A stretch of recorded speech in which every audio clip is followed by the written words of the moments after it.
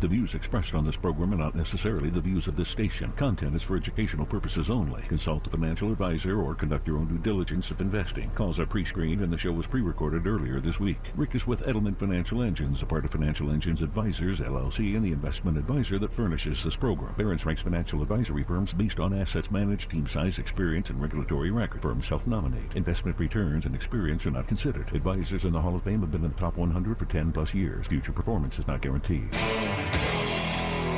This is the Rick Edelman Show. Barron's ranks Edelman Financial Engines the #1 independent investment advisor in the country. And Rick is in the Barron's Financial Advisor Hall of Fame. Now, here's Rick Edelman. Welcome to the Rick Edelman Show. It is hard to believe that it has been 20 years since 9/11. The nation has been focusing on this anniversary, and it is as raw as it was 2 decades ago. We all remember, of course, where we were on that terrible morning. What I recall equally vividly is the 10th anniversary of 9/11, because it was a weekend on the anniversary 10 years ago. And I was scheduled to do my broadcast and, of course, was preempted as the radio station devoted its focus to the 10th anniversary of 9/11. And I was graciously invited by the radio station's management to do my show, but to do a special broadcast focusing on 9/11.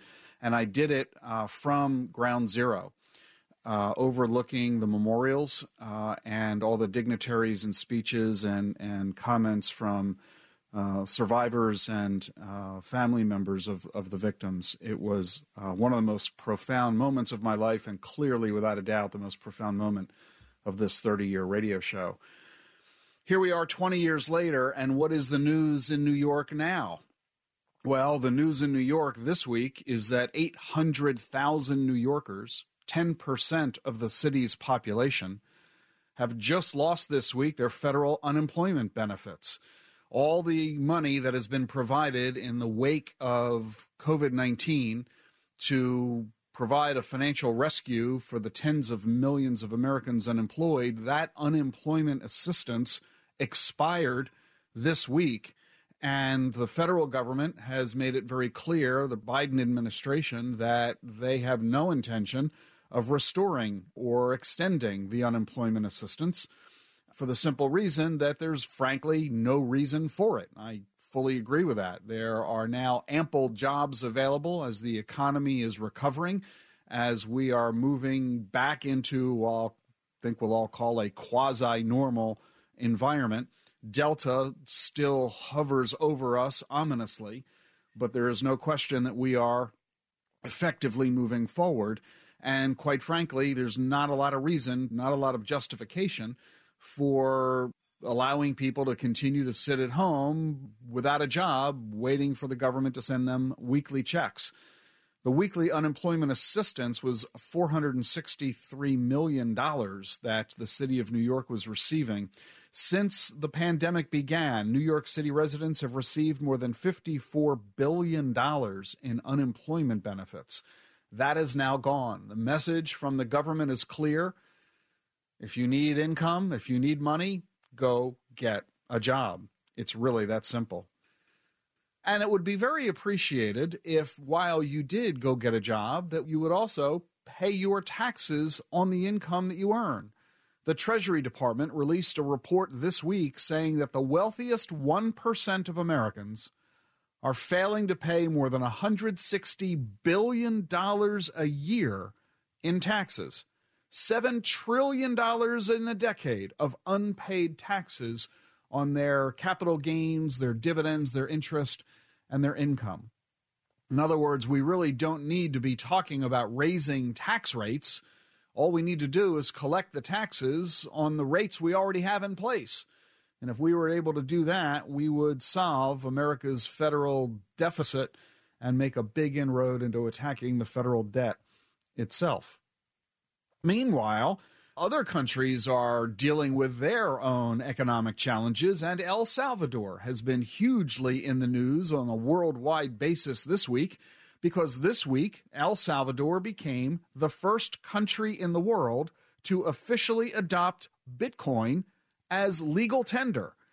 Bitcoin is now official currency in El Salvador. You can pay taxes with Bitcoin, and merchants across the country are required to accept Bitcoin in payment for goods and services. This is in addition to the U.S. dollar, which has been the national currency of El Salvador since 2001. And to help El Salvadorians get used to the idea of using a digital currency, the government is giving every resident in the country a digital wallet holding $30. So everybody gets a free $30 of Bitcoin in their digital wallet to help them get started. And these folks need the help in getting started because, according to recent surveys, less than 5% of the population knows what Bitcoin is. Oh, by the way, would you like to go to El Salvador? Well, you can use Bitcoin to get there. 22% of American travelers, according to a recent survey, are using digital assets to pay for their travel. $10 million in bookings on Travala.com, 70% of its customers use digital assets to pay for their airfare and hotel.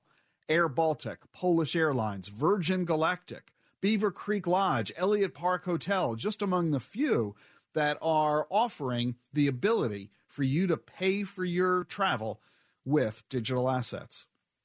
And you're going to see continued widespread adoption, not just because you have actual governments now saying okay to Bitcoin, as well as merchants saying okay to Bitcoin. You're going to start to see a raft of advertising about it, featuring some of the biggest celebrities in the business.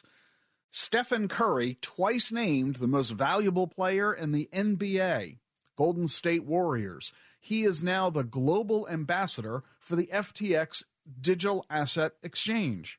And Voyager Digital just signed football star Rob Gronkowski. Gronk, the four-time Super Bowl champion, considered by many the greatest tight end in history, he is now Voyager's brand ambassador. And back in March, he became the first NFL player to launch his own series of non-fungible tokens. You don't even know what that is, but he went and did it, making millions of dollars along the way. So you're going to be seeing and hearing even more about Bitcoin and other digital assets in weeks and months and years to come. Meanwhile, a little more present is the aftermath of Hurricane Ida. Thousands of cars and trucks were damaged or destroyed by the hurricane. When a vehicle gets underwater, all sorts of problems occur, starting with mold. Body parts, however, can also rust. Water can damage engines. The electronic circuits that control, pretty much everything in the car, they can end up breaking either intermittently or completely. If your car suffered in the floods as a result of the hurricane, you've got to dry out the car as quickly as possible, especially if it's been in salt water. Do not try to start the car right away. That could lead to a catastrophic failure called hydrolock. If your car was underwater, don't start the engine. Tow the car to a repair shop that is trained in dealing with flooded engines. Take a lot of pictures to help you file your insurance claim. But this is another crisis in and of itself. You might not receive any money from your insurance company. You have to have comprehensive coverage in order to get reimbursed for the damage from the hurricane. That comprehensive coverage is optional, and it's about $500 a year to get it. A lot of folks, therefore, skip it to save money. But it's comprehensive coverage that covers acts of God, such as floods.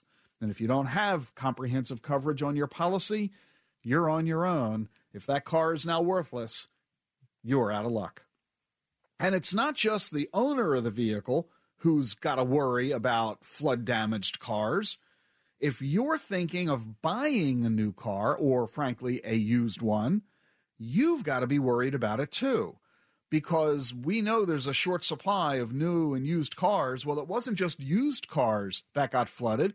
New cars did too, sitting on the dealer lot. So a lot of people faced with this issue are just selling the car, saying the heck with it. I'm going to sell it for whatever I can get. Well, if you're buying a used car, you've got to watch out for something called title washing. Legally, any vehicle that's been damaged by a flood has to say so on the title, so you, the buyer, know what happened. Those cars, frankly, are supposed to be scrapped and not supposed to be resold, but some owners don't want to suffer the loss. So they try to dry out the vehicle and then sell it without telling the buyer that it was stuck in a flood. And then there are outright crooks. They buy flooded cars for pennies on the dollar, they clean them up, then they take them to another state thousands of miles away. They illegally switch out the vehicle identification number, the VIN. They retitle the car with no indication that it had ever suffered flood damage. You might end up buying a car that had been damaged by flood. So before you buy a used car, get it inspected to help you assure yourself you're not buying a problem. I'm Rick Edelman. You're listening to The Truth About Money. Stay with us for more on the program, including the stock market and teenagers. That's next. 888-PLAN-RICK. RickEdelman.com.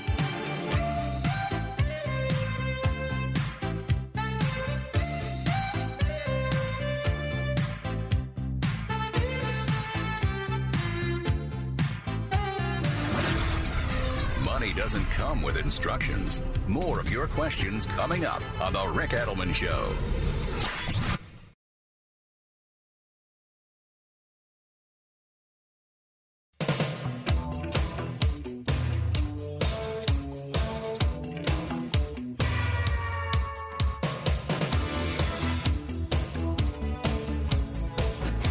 Welcome back to the Rick Edelman Show. Very excited to tell you that the Virginia 500 has just been released.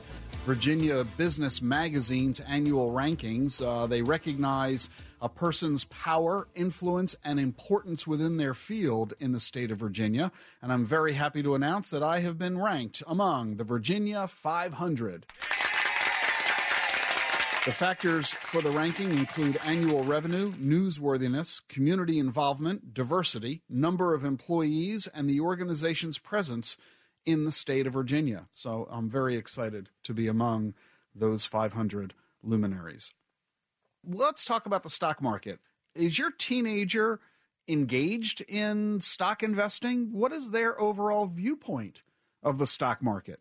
In a recent survey, half of all teenagers say the stock market is bad.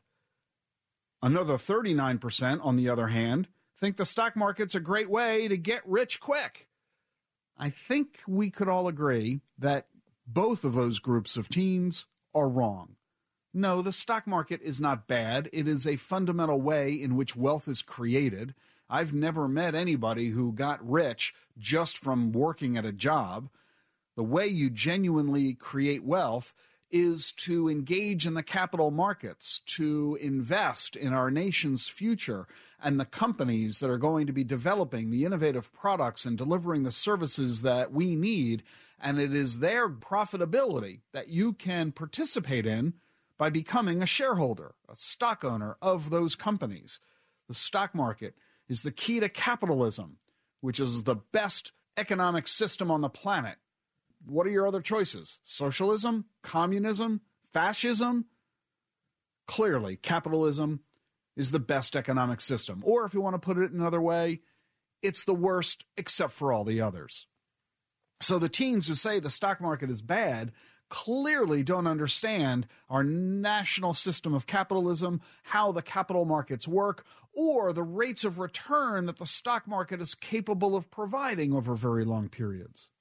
Simultaneously, teens who believe that the stock market's a great way to get rich quick, they're equally wrong. The stock market, sure, has on occasion generated quick profits from folks who don't know what they're doing. It's the equivalent of winning the lottery. And in the last year, the stock market's huge gain after its dramatic decline when COVID began has shown a lot of folks how they could, sure, get rich quick. But that isn't how the stock market works in the long term. And brand new investors who have been investing in the market for the first time ever only since the last year, I've come to believe that 30, 40, 50% gains are normal. Well, we, of course, with greater experience, know the truth that the stock market, on average, earns about 10% per year. Per year, mind you, not per month, per year, which means those 20, 30, 40, 50, 60% gains that many have been witnessing and some experiencing, well, that party's going to come to an end eventually. The stock market is a place where you invest for the long term, not in an effort to get rich quick. And so we've got to make sure that our children understand the truth about the stock market. It's not bad, and it's also not a casino. So where are teens getting their information on stocks? The number one resource, according to this survey, 43% of teens answered this.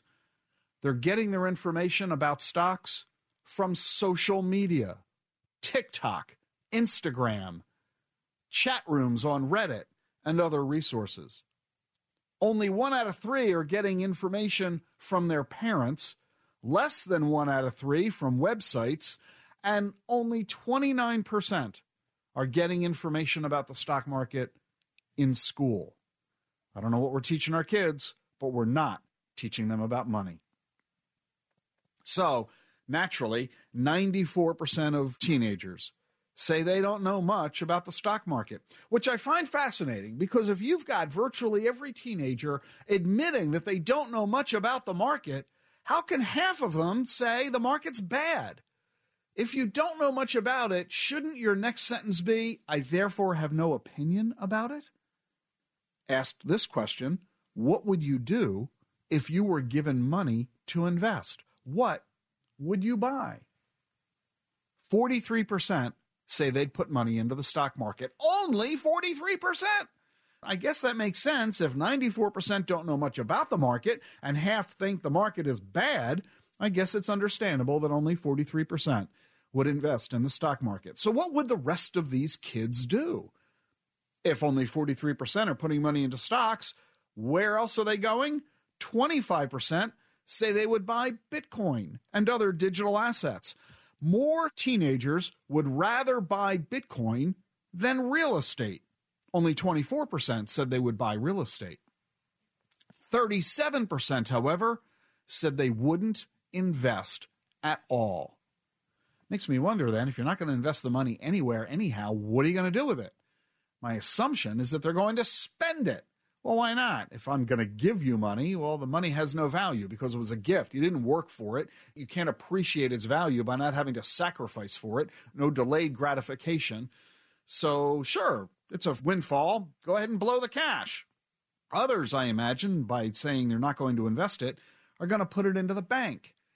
Well, that's perfectly fine, except for the fact that the interest rate is 0.nothing. In fact, with the average bank account in America today paying less than 0.2%, and yet inflation this year is running 6%, you're losing 5.8% on every dollar you have in the bank. Would you buy a stock knowing you're guaranteed to lose 5.8% this year? You wouldn't buy a stock like that, so why would you buy a bank account like that? And I know what the answer is. People say, but Rick, I have my money in the bank because it's safe. Safe? Safe from what? Inflation? I don't think so. People who have money in a bank account, who have the money there out of a concern of safety, you're going broke safely. It's a guaranteed loser because of the impact of inflation. So clearly, what we need to be doing more than anything else is teaching our kids about money. They're not getting it in school, so we need to look for other ways to get them this knowledge and education. Fortunately, there's an increasing number of ways to do this. For example, there's a bunch of apps on smartphones that teach kids about saving and spending and investing. Copper, Step, Greenlight, the Foolproof Foundation, the Budget Challenge. These and other apps readily available on your phone that can teach kids about money, often in a fun, entertaining way. If you would like to get engaged as their parent, or perhaps if you're a school teacher, go to the Jumpstart Coalition for Personal Finance Literacy. jumpstart.org. This is a national clearinghouse, hundreds of organizations, government agencies, nonprofit groups, academic organizations, as well as major corporations, which often create wonderful educational material, have all contributed their content to the Jumpstart Coalition. Most of the content is free for you to download, and it's designed for kids K through 12. Whether you're a school teacher or a parent, you'll find a wealth of information available to help you teach your kids about money. Whether they're toddlers entering school for the first time, learning how to count, let them count with money, to high school seniors getting ready to head off to college or graduation. Check into it.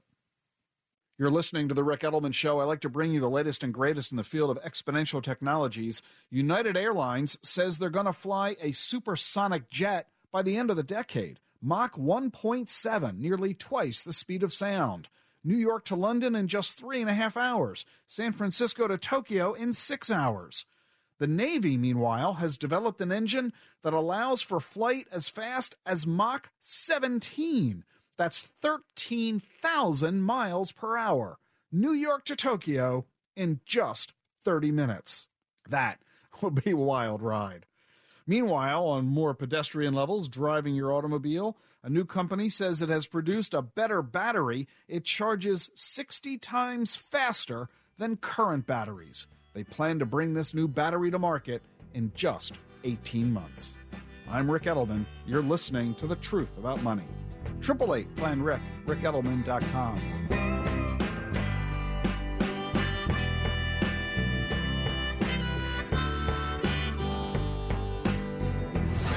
More with the author of the #1 bestseller, Rescue Your Money, coming up on The Rick Edelman Show.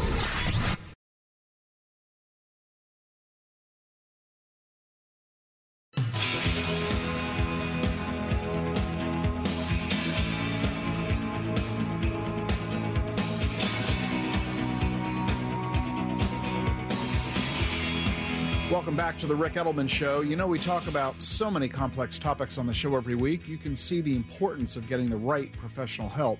If you're planning to hire a financial advisor, you need to ask the right questions when interviewing them. And to help you, we've produced a webinar giving you an encore opportunity to watch it. The 11 questions to ask before you hire a financial advisor. It's this Tuesday, September 14th. You have two choices, 3 p.m. or 8 p.m. Eastern. It's free, and you can register at rickedelman.com. That's ricedelman.com. Let's go to the phones and head off to Crossville, Tennessee. David is with us on the phone. How you doing, David? Doing great. Rick, how about you? Doing wonderful. Thanks so much. How can I help you today? Well, I'm a recently retired federal employee. Before I retired, you spoke with my wife about paying cash for our retirement home. You advocated not doing so, and we took your advice. Okay. We are currently withdrawing the mortgage amount from a taxable mutual fund on a monthly basis, but we started wondering from a tax standpoint in the long run, would it make more sense to start withdrawing that amount from my TSP instead of the mutual fund? Since I'm retired, I can access my TSP at any time without any penalty. I'm currently 58, and aside from the house payment, my wife and I are pretty much living on my government pension quite comfortably. Okay. So the answer to your question is maybe. The TSP that David's referring to, by the way, is the Thrift Savings Plan, which is the retirement program for federal employees. It's basically the same as a 401k for everybody else. And the question is, when should you begin to make withdrawals from your retirement account, whether it's a 401k, 403b, TSP, IRA, what have you? When should you start doing that? The IRS dictates when you must begin, but that isn't until age 72. So the question is, should you start sooner than that voluntarily, recognizing that as you make withdrawals, you pay taxes on those withdrawals? Doesn't matter what you use the money for, whether you use it to pay mortgage payments or anything else, you're going to pay taxes on the withdrawal. Only exception is if you make withdrawals after 72 for charity purposes, but that's a separate conversation. Generally speaking, we tell people that you shouldn't make withdrawals from your retirement accounts until you have to. For the simple reason, why withdraw now and pay taxes now when that's not required. The further you delay the tax, the more wealth you'll create in the account, because if you leave the money untouched, it'll continue to grow. If you withdraw it, then that money won't be there to grow any further. Plus, you're paying taxes, and you could have avoided that by using other money that's available to you. For example, you could use the pension money that you're getting from the government, or you could use other savings, money that's in taxable accounts or bank accounts. Those monies can be used to pay the mortgage without incurring any tax liability, the way you would incur from a withdrawal of the TSP. So generally, we would say, no, don't make a withdrawal from the retirement account. But here's the interesting wrinkle. And David, I think you're aware of this, and it's the basis for your phone call. If you wait to make withdrawals from your retirement accounts until you're 72, at that point, the IRS dictates the amount you must withdraw. And the amount you must withdraw might be so much that it pushes you into a higher tax bracket. Meaning, if you did make withdrawals in your 50s and 60s, even though you didn't have to, you control the amount that you withdrew, and you can withdraw only as much as allows you to stay in a low tax bracket. So that by making early withdrawals, meaning prior to mandatory, and doing so at a limited degree, you not only pay a lower tax on those withdrawals now, you help avoid the problem of having the account grow too high in your 70s, where mandatory withdrawals would be very expensive tax-wise. So on that basis, David, my answer is maybe. Maybe you should, in fact, make withdrawals from your thrift account now, even though you're not required. What you need to do is meet with a tax advisor who can do the calculations for you. It's called a pro forma, where they do a tax return preparation. They don't file it with the IRS. They just do the math as if they were, to see how much money can you withdraw from your thrift account so that you don't increase your tax rate. And let your tax advisor be your guide. And you might discover that, taking some money from your thrift account might, in the long run, help you to reduce your overall taxes. You'll be paying a little more now, but you'll avoid paying a lot more later under that theory. Well, that's exactly what I was thinking and worried about. I was looking at if I had to take an RMD today, it would pretty effectively double the amount that I need to live on, and I did not want to shove myself into a bad spot farther down the road. So what you said, really does line up with what my suspicions were. Good. Well, I'm glad I was able to confirm that for you. You're thinking about it correctly, and now it's just a question of playing with the arithmetic to determine the actual dollar amounts that are involved. But the strategy does make a lot of sense. And odds are a good financial advisor can assist you with this as well, but ultimately this is a tax question, and we love to have tax advisors tackle these for our clients. So there you go, David. Okay. Hey, thank you so much. You're very welcome. That was David in Crossville, Tennessee, here on the Rick Edelman Show. You can do what he did. Give me a call, 888-PLAN-RICK, or visit rickedelman.com. Let's head now across the country to Huntington Beach in Southern California. Jean is with us on the air. Hi, Jean. Hey, Rick. How are you? Doing so well. Thanks so much. What can I do for you? Yes. Hey, Rick, we went with your advice a while ago to have a long mortgage, and it occurred to me we were happily surprised to see that our Social Security start dates are later than expected. And so it made me wonder what kind of correlation there is with our decision on the mortgage and the Social Security delay. Yeah, there is a relationship. You could argue that it's indirect or that it is part of a bigger conversation. All aspects of our personal finances impact all of the other aspects of our personal finances, because every time you do one thing, it has an impact on other aspects. This is why I caution against what I refer to as silo decision-making. It's a very common mistake that people make. In fact, it's one of the behavioral biases that we generally fall victim to. And it's understandable why we do this. It's because personal finance is complicated.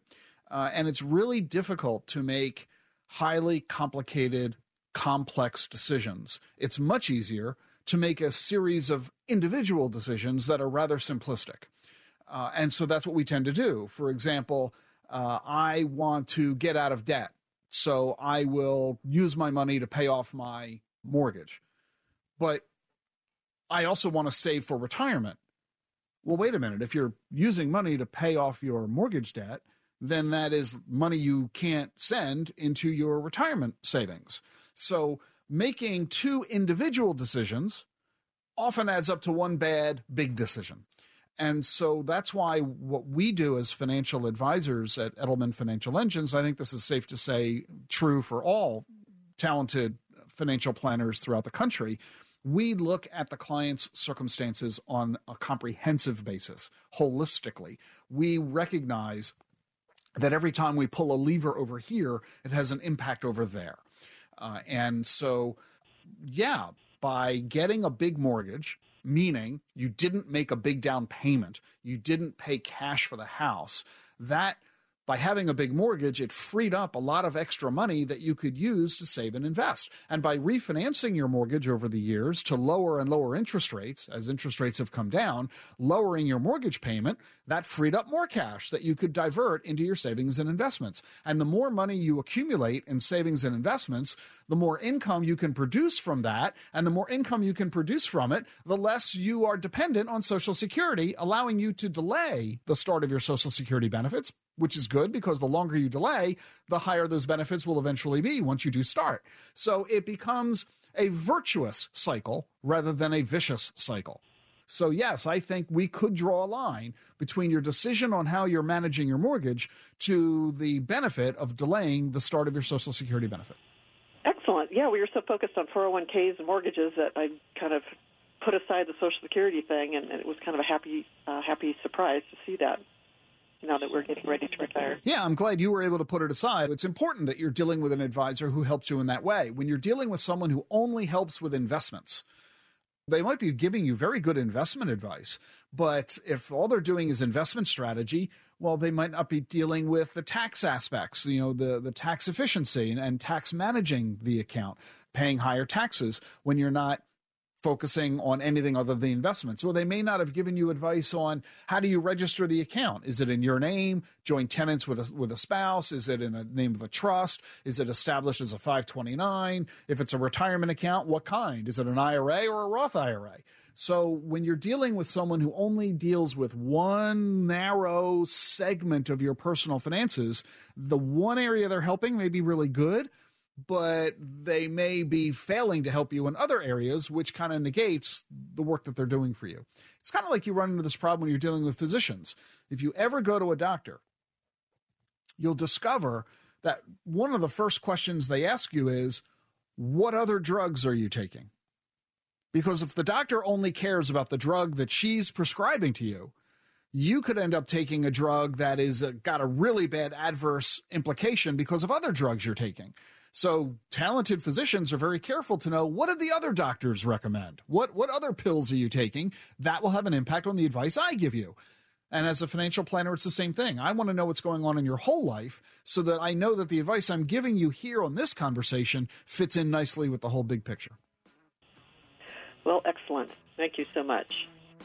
Gene, I appreciate your telephone call here on the Ric Edelman Show. Gene called from Huntington Beach. You can call in too, 888-PLAN-RIC, or visit online at ricedelman.com.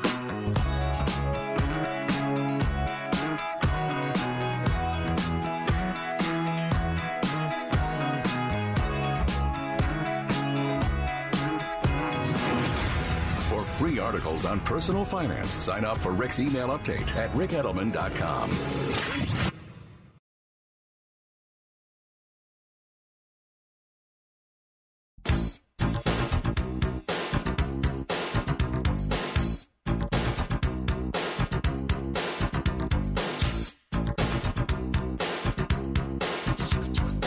Let's go to the phones here on the Ric Edelman Show, talking with Michael. He's in California. How you doing, Michael?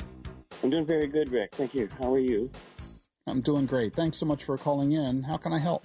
One of my daughter's accounts, in the title, it says transfer on death, TOD.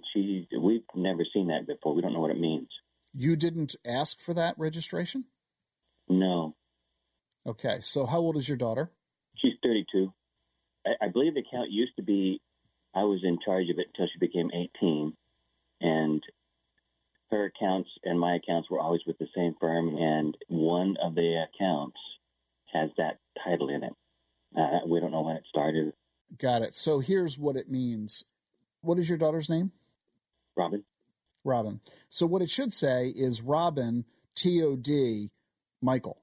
So does it say anything after the TOD? Or does it just say Robin, TOD? I believe it just says Robin, TOD. Okay, that just might be shorthand on the statement itself. What you want to do is ask your advisor to show you the actual registration that's on file with the brokerage firm. And here's what it all means. When you have an account that is in your name only, you're in sole control of it. Nobody else can access it. If you die, that asset will pass to your heirs as part of your estate. So your will dictate who the heirs are, and it has to go through probate court. That takes a year or more. It's a big pain. It can be expensive to deal with, and it's just a nuisance. You can skip the probate process and bypass the will by simply creating a different registration called TOD, Transfer on Death. And when you set that up, instead of having an account in the name of Robin, you have an account in the name of Robin, TOD Michael, which means Robin is the sole owner of the account. But upon Robin's death, the account is transferred automatically to Michael. Okay. So what you want to do is find out who is the TOD piece of it. You know, Robin TOD is half a sentence. Okay, we're going to transfer the account upon Robin's death, but to who? The account registration should identify that. Your name or you and your wife or Robin's brother or sister or whoever, but it should stipulate who the account goes to upon her death. Okay. And if you don't want that, forget you, it's Robin's account. If Robin doesn't want that, then she should just have the account registration changed to what she does want. Can that just be done over the phone, or does she have to fill out any? There's paperwork. Yes, we'll need signatures. Okay. But your advisor will handle all the paperwork. Your advisor will handle all of it so that it's not a hassle at all for Robin. All right. Well, I'll pass that information on to her. Thank you very much.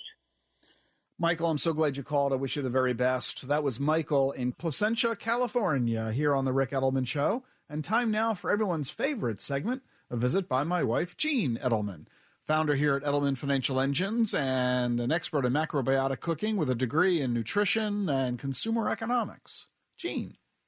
Hello. So good to be back. I hope you're doing well. You're going to laugh at me this week, but I wanted to talk about joy. I pretty much have watched so much on Netflix, but recently found a show by Marie Kondo. Maybe most of you know her. She's been around for a long time. She's got her brand of tidying up, and she recently started a business series. That always interests me. I just find it so fascinating how, just to have another set of eyes, look at what we do every day and how to make it more efficient and joyful.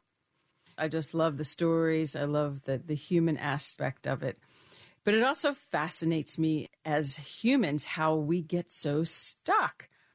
And this one episode, this woman is just looking at this piece of clothing that just reminds her of something emotionally, and she's just so attached and she's not able to let go. But Marie Kondo teaches just to say thank you to the item and let it then bring joy to somebody else.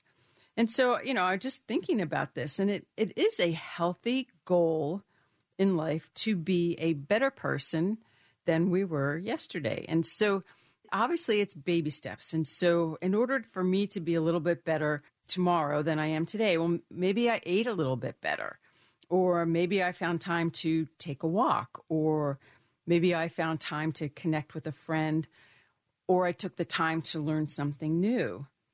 And that is what a happy, healthy life is. It's about moving forward and not being stuck where we are or lamenting about the past. It is healthy and it's hard to do the personal work so that we can move beyond our hurt, our wounds, the sad and the mad. But it is healthier to take those baby steps to find that happiness, to find that beginner's mind, where the world holds all possibilities and so many opportunities. Our personal growth, our personal joy has multiple pieces. It's got the emotional piece, it's got the physical piece, and it's got the spiritual piece. But if we can just take baby steps of constantly moving forward. And so this show kind of teaches us that. It teaches us how to look at our belongings and how to not be so connected to them, and how to only keep what brings us joy and to release those so that someone else can find joy with them. And I love this show because I got the DNA of organizing and cleaning in my family. My family always laughed at me because I was the one that was going through the refrigerator and cleaning it and organizing the junk drawer. So I really do think it's healthy to go through our cabinets, closets, and shelves periodically. And items that no longer bring us joy, we should let someone else have them so that they can bring them joy. So my word of the week is joy. J is for jewel. We are all diamonds in the rough, and we need to continue to move forward with our personal growth and our personal work so that each day we can take off a little bit of layer of dirt or grime or whatever it is that's laying underneath this beautiful gem, this beautiful jewel is waiting to just be. And O is to organize. Yes, I was born to organize. I have that gene. And I do like to look at something and be able to go immediately to what it is that I need to find. I feel like it doesn't waste time and we're a lot more efficient. So Rick can ask me for something and I can immediately put my finger on it. It just saves so much effort, so much energy. So organize. And Y is for you, being the best you, moving forward, finding the new, finding the joy, finding the different in every day, and looking for those miracles because they are there. So thank you so much for letting me share because it brings me great joy. And I wish you a wonderful, happy, joyful, organized week. That's Gene Edelman here on The Truth About Money. A big thank you for joining us on the show today. And of course, there's lots more to The Rick Edelman Show this week. Our full podcast this week has more topics and stories, including advice and resources on the end-of-life planning, plus more of your calls. All that on this week's podcast. Remember, if you missed my webinar, the 11 questions to ask before you hire a financial advisor, you have a chance this coming Tuesday at both 3 p.m. and 8 p.m. Eastern. And remember, anytime you need any kind of help involving a $sign, call us at 888-PLAN-RICK or visit rickedelman.com. See you next week.